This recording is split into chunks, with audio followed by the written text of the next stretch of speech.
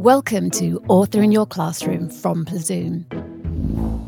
My name is Helen Mulley, and I am so excited to be able to tell you that the author in your classroom, or wherever you're listening for this episode, is a very special guest indeed. In fact, she's practically literary royalty. Now, if I tell you that she's our current Children's Laureate, I hope at least some of you listening might be able to name her. Well done, everyone who got it right. She is, of course, the astonishingly talented, prolific and properly lovely Cressida Cowell. Welcome to the podcast, Cressida. Oh, thank you for having me on the podcast. Oh, it's our pleasure. Now, I don't need to tell our listeners, I'm sure, that you're the author who created the How to Train Your Dragon series, with its 12 titles, its film franchise, its TV series. You're also behind the lovely Emily Brown picture books done with Neil Layton. And more recently, the wonderful Wizards of Once adventures, the fourth and final instalment of which has just been published and which I've been reading and loving this week. I'm so It's pleased. kept me absolutely absorbed. It's been lovely. I do want to talk to you, Cressida, about the Wizards of Once and the magical creatures you've created for it. But before we get on to that, perhaps you could tell our listeners a little bit about how you came to be a writer in the first place. Oh, yes, that's interesting. Well, yes. When I was little... yes, It's a great way to start a story. Like I'm making this up. So I should just warn you, this is true. I do make up a lot of myself, but this is true. When I was little, I grew up in London in a house without a garden, but... My dad was a mad keen bird watcher. He was chairman of this thing called the RSPB, and then later after his job was in London, but after he retired, he was chairman of Kew Gardens, which looks after all plants and everything. Anyway, so what that meant was that when his heart was in the wilderness, although his job was in London. So every year from when I was a baby, we would be taken to this uninhabited island off the west coast of Scotland, an island so small that when you stood at the top of it, you could see sea all around you. And there was nothing on this island, no houses, no mobile phones back in the 1970s, absolutely no way of contacting the outside world if something went wrong. And the island's so small that when you stood on the top of it, you could see sea all around you. That sounds like Kieran Island. Exactly. It's like, in fact, it's very like, and this is the Isle of Burke, where Hiccup lives. Of course. Yes. And this was part of an archipelago of islands off the west coast of Scotland. And west coast of Scotland was the first place the Vikings came to when they invaded Great Britain. And it was the last place they left. So real Vikings would have lived up that island a long time ago. And Vikings believed that dragons really existed. Yeah, they thought they were magical creatures that could exist in earth, air, sea, fire. So you see where this story is going, where I thought, because from when I was 9, my dad had a house built on the island, and then we spent the whole summer on that island in one little house with no electricity. So here's the thing. I'm going to ask all these kids, would you like to spend the whole summer on an island of your own? Yeah. But here's the other thing. An island with a little house that has no television on it. No television. Imagine. So I spent a whole summer on that island with no television. And so I read lots of books. Right. And I also played and went out on my own in rubber dinghies because this was the 1970s and, children just played unsupervised. So you can see where all the stories came from. And why I read a lot and why I wrote a lot. Yes, it turned into writing. It turned into writing the stories that I guess were almost all around you. Yeah. And this is something very important to say to children. My handwriting when I was little was terrible. And my spelling wasn't very good either. And that's really important to tell to children because often I think when I was little, I thought I can still remember the name of the kid whose handwriting was the most beautiful. She was called Henrietta Wallace. Handwriting how's her writing career going?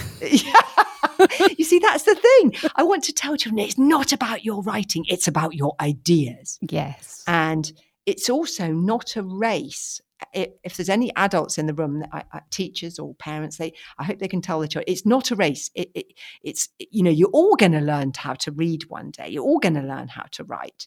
It's about your ideas. And I don't want a kid who has amazing ideas to be put off, but struggles with the mechanics of reading or the mechanics of writing to be put off. That's why I make some of my heroes wish the hero of Wizards of Once is dyslexic, this thing called dyslexic.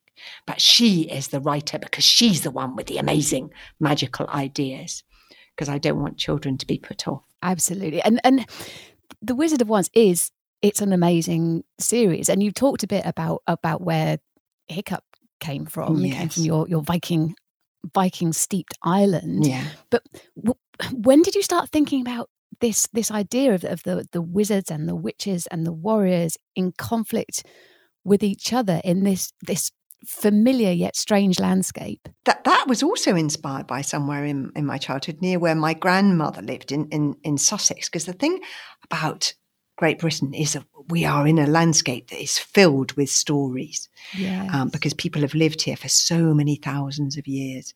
So I used to play, again, in the 1970s, I always go into schools and say, would children love to be able to play without the adults be there? We just used to play outside on our own, on our bicycles, and there was lots of amazing woods nearby where my grandmother lived. And I used to play in the woods, and that's where the wild woods come from. But there were lots of stories about magic, because peoples of the past really believed that magic, a bit like dragons, existed. So there were lots of stories about giants and fairies, and I used to imagine again, what if the people were right? What if magic really exists, a bit like dragons? Yes, and that's what I wanted to ask you. The Wizards of Once is full of magic. And it's fantastic, but it has really quite strict rules. Do you think that's important when you're writing about magical creatures and situations to know what the rules are, or to have an idea of what you think the rules might be? Yes, I think that's a really interesting question. Yes, I think it is, because you're trying to create a world that children will think really exists. Yes. And everything has laws. We're surrounded by a world of laws, aren't we? Science laws. And so I think you sort of have to make up, if you're going to make a world that might feel real. Yeah. You have to make up the rules of that world. And you often try and make them up based on nature, because that will make the world feel, even though you're making up a magical creature, it will feel real if you've based it on some natural or some real creature that does exist in the world. Then it will feel. I often say, this is important. Writing is like telling a really big lie. Okay. A real stretcher of a lie. The more detail you put into the lie, and the more you base it on a tiny grain of truth, the more it comes alive in your reader or your watcher's head.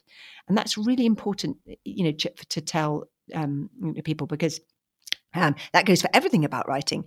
If I say, Gobba had a big red beard, can you see the beard in your head? Sort of.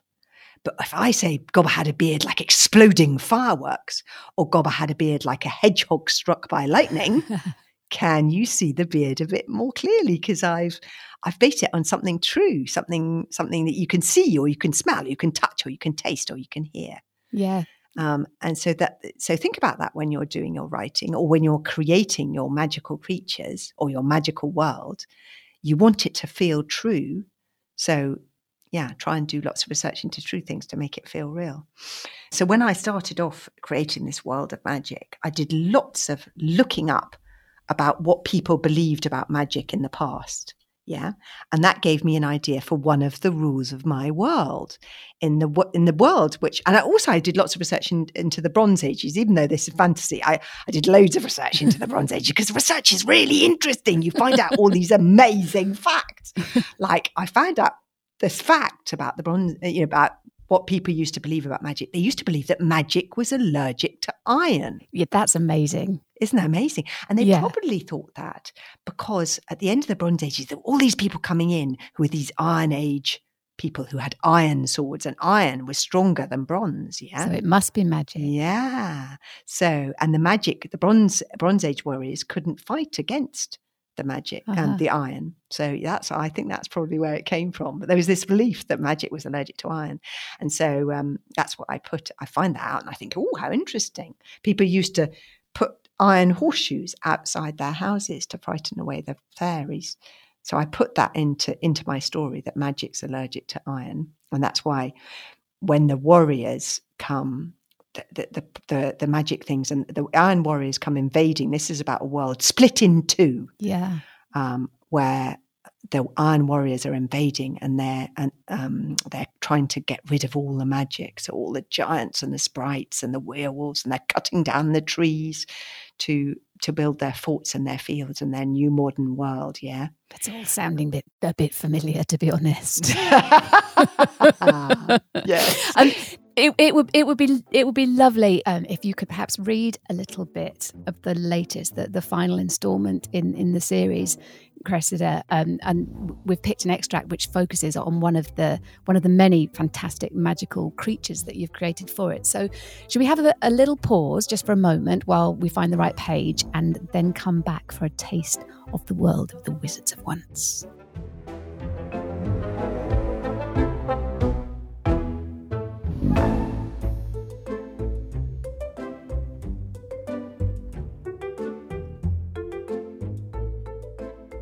Welcome back to Author in Your Classroom from Plazoom with our very special guest for this episode, Cressida Cowell.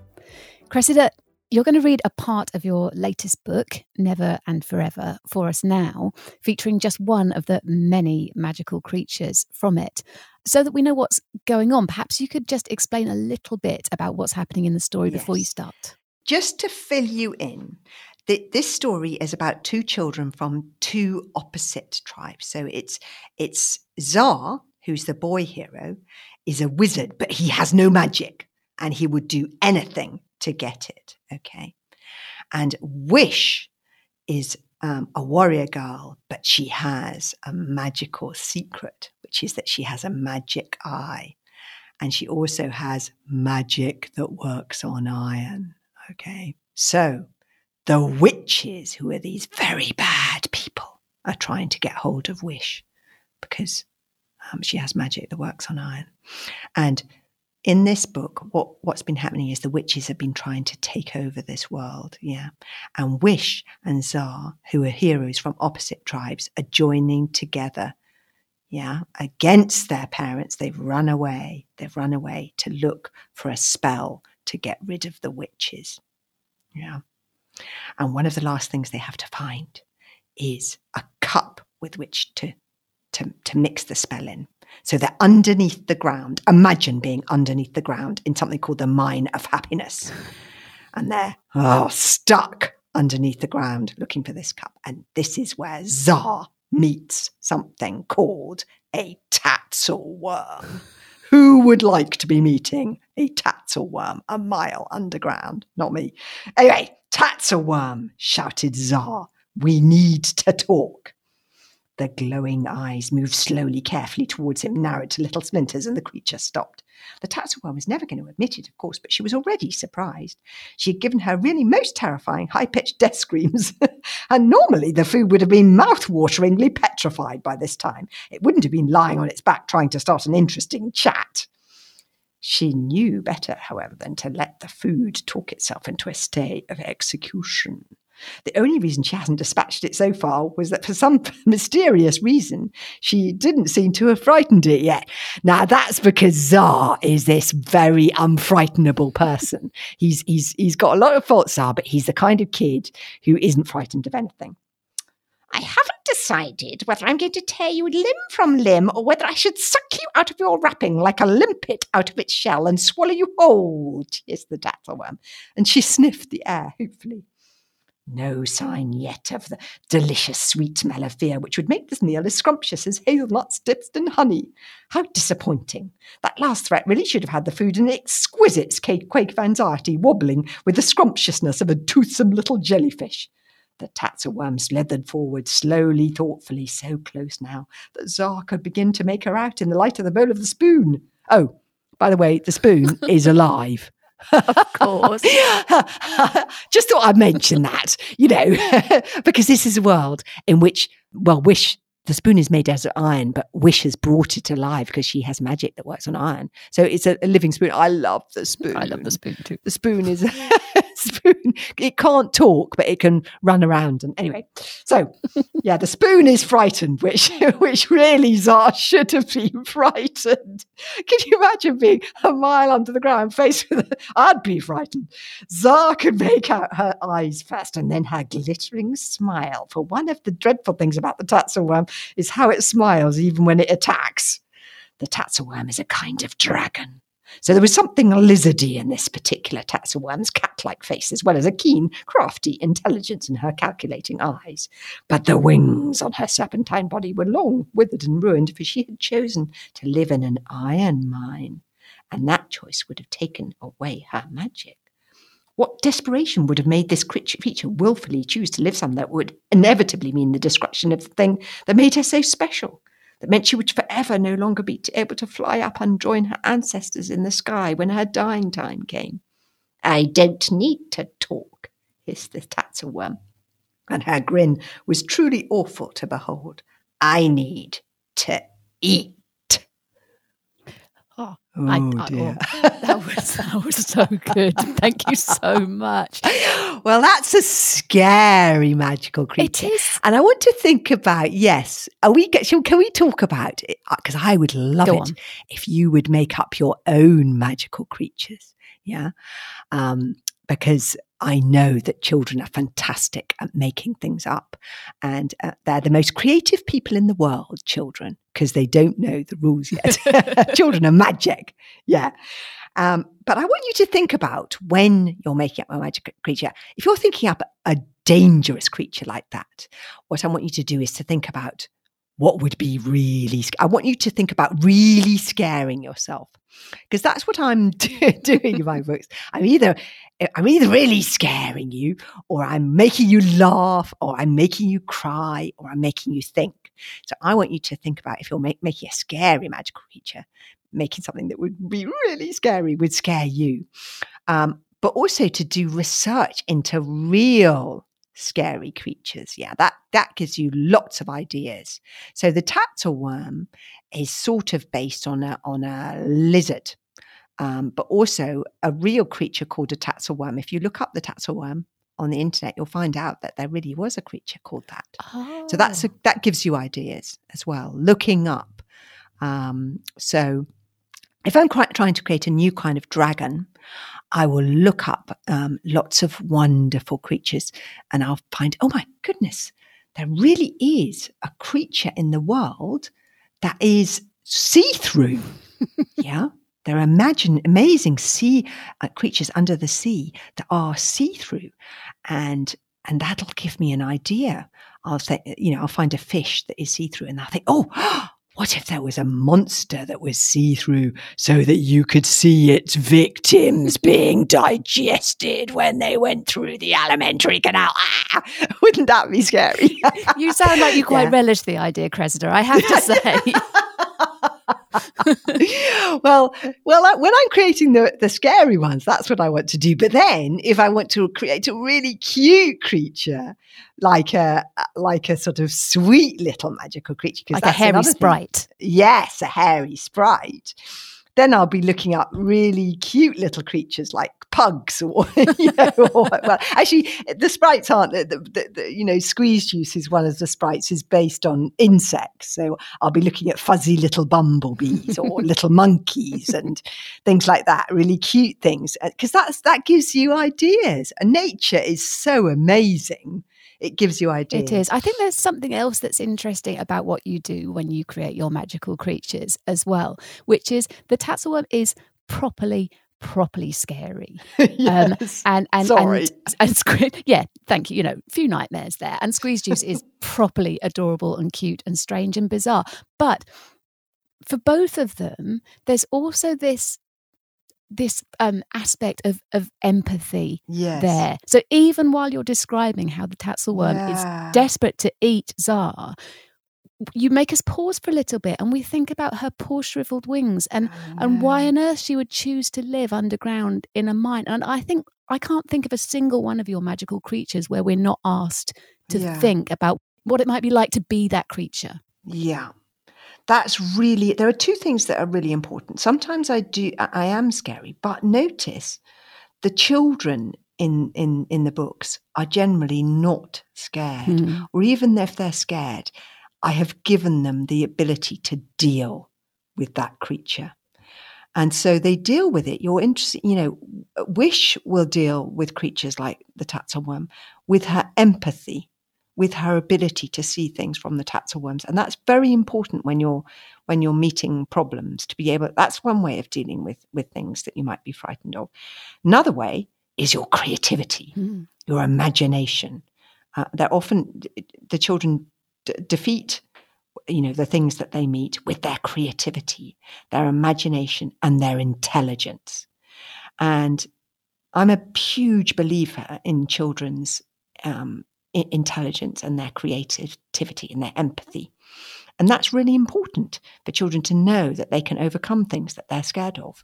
They are strong enough to do that. Yeah. Even though it might look that Wishens are much smaller than the things they are facing, they can do it. They have belief in themselves. And those are some of the things that they're using. I'm really interested you noticed that about empathy. Empathy is really important for you to be able to see things from other people's points of view. And maybe people who you thought were your enemies aren't really. It's important to think about things like that, I think. I completely agree. It's fantastic advice, Cressida. And I would just like to remind the teachers and the parents listening, don't forget, we put together an exclusive free resources pack to go with every episode of Author in Your Classroom. They're crammed with activities and planning sheets and illustrations and ideas based on what our guests share with us to support children in producing their own author-inspired writing. And you can download the pack for this episode at plazoom.com. The details are in the episode notes. Cressida, we're almost out of time. Oh, no. But I want to ask you about your special to-do list, your laureate's to-do list. Yes. So can I just press pause once again before we dive into the third and final part of this episode?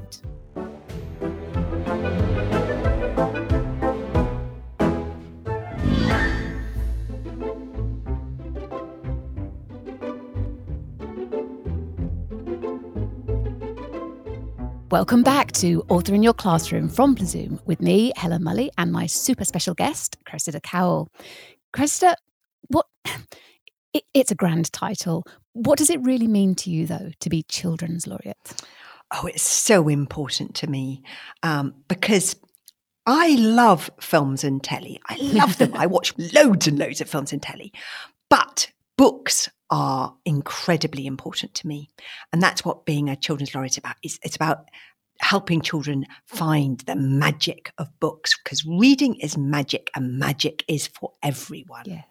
So that's really what being a laureate is about. It's helping children find the magic of books, because there's something very special about a book. In a film, it seems, it happens on a screen. It's out there. In a book, you really feel you are that person. Yeah. You are that person. So there's a real magic to books, and they're particularly good about making children creative, because children are so creative and intelligent and empathetic, all the things we've been talking about. So yes, it's very important to me. Absolutely. And I know you put a to-do list together, because everyone needs a to-do list. So how did you decide on yours? Because I just looked at all the things that I think are really important. So reading for the joy of it is the most important thing, not because somebody tells you to, or because, so finding books that really you love. So that was number one. That was almost the most important thing. Seeing yourself reflected in a book. I'm not going to do them in order. Seeing yourself reflected in a book is so important.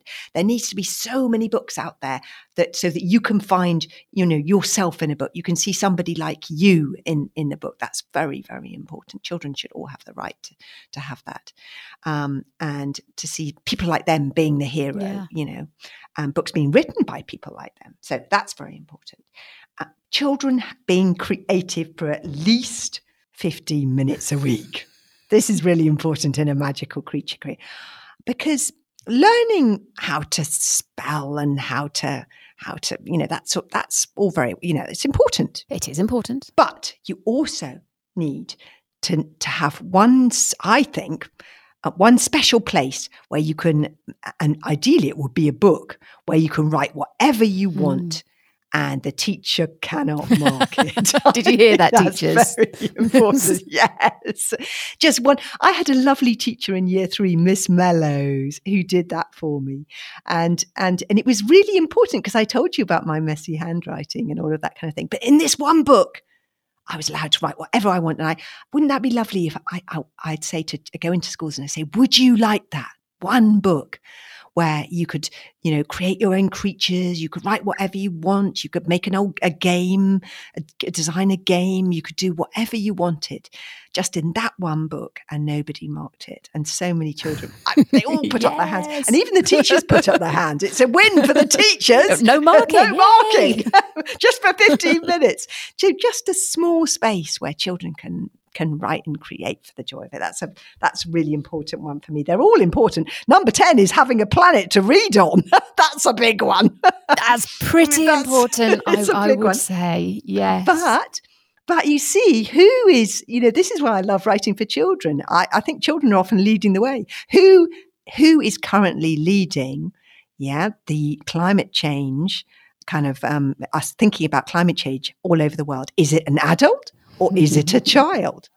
Greta Thunberg, So I think it's very important to have that on a children's laureate, because children are leading the way.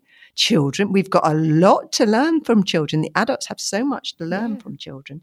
Seeing an author event at least once, that's why I'm so glad that you're doing this podcast, because it's really important for children to see authors. It really helps them, because films and telly are kind of, magically beamed into children's heads. But when they see an author, they can suddenly get excited and think, oh, actually, I haven't tried, this books properly. Maybe I'd like these ones. So that's very important. And this is a big one for me. Every child should have a library, access to a library or a librarian, because some people come from families that can't afford books.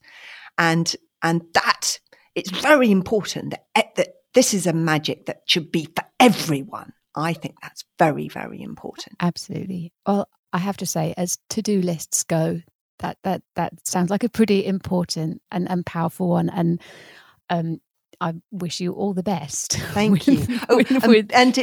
Teachers and parents will be, this is something that teachers and parents can do, be read aloud to. Oh, yes. I think, yes, that's so important. That's something that parents and teachers can do. I know I feel so guilty about talking to teachers, because I know you're so busy, teachers. It's so busy. And I know there's so many, and parents as well. As a parent myself, I know at the end of the day, you're all knackered. You're all knackered. But it can have such an effect, because often children are cleverer than their reading ability allows them to access. Yeah. And so I was, so if a teacher can find time just to read aloud to the class, it can be so brilliant, or an adult, reading aloud, that just 10 minutes a day makes such a difference. I remember every book that was read aloud to me as a child by an adult or a teacher. I remember every single one. Yeah, those voices. Yeah, those voices, so important. Yeah.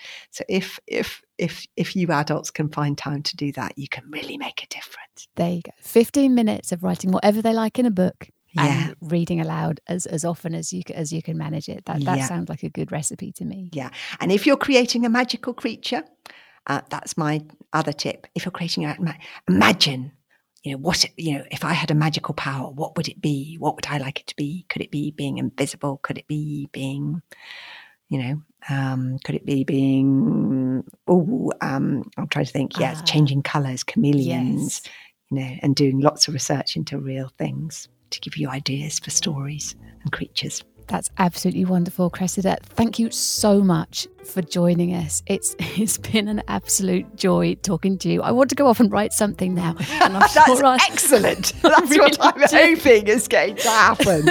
And I'm sure our listeners are just bursting with ideas for their own writing, their own magical creatures. So thank you so much for being with us. And that's it for this episode. Thanks everyone for listening. We'll be back again soon with another episode of Author in Your Classroom. Take care.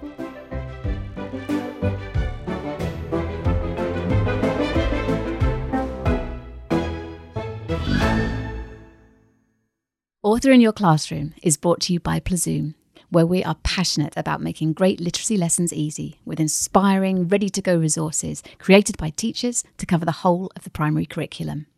So, whether you're a teacher desperate for SATs revision that pupils will actually enjoy, a parent just as baffled by fronted adverbials as your child, or anyone looking for fun ways to keep children reading and writing during the summer holidays, we've got hundreds of brilliant ideas to explore.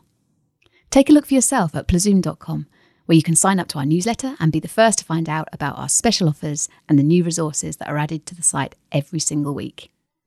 Every episode of Author in Your Classroom is packed with writing advice and inspiration from some of the world's best-loved children's writers.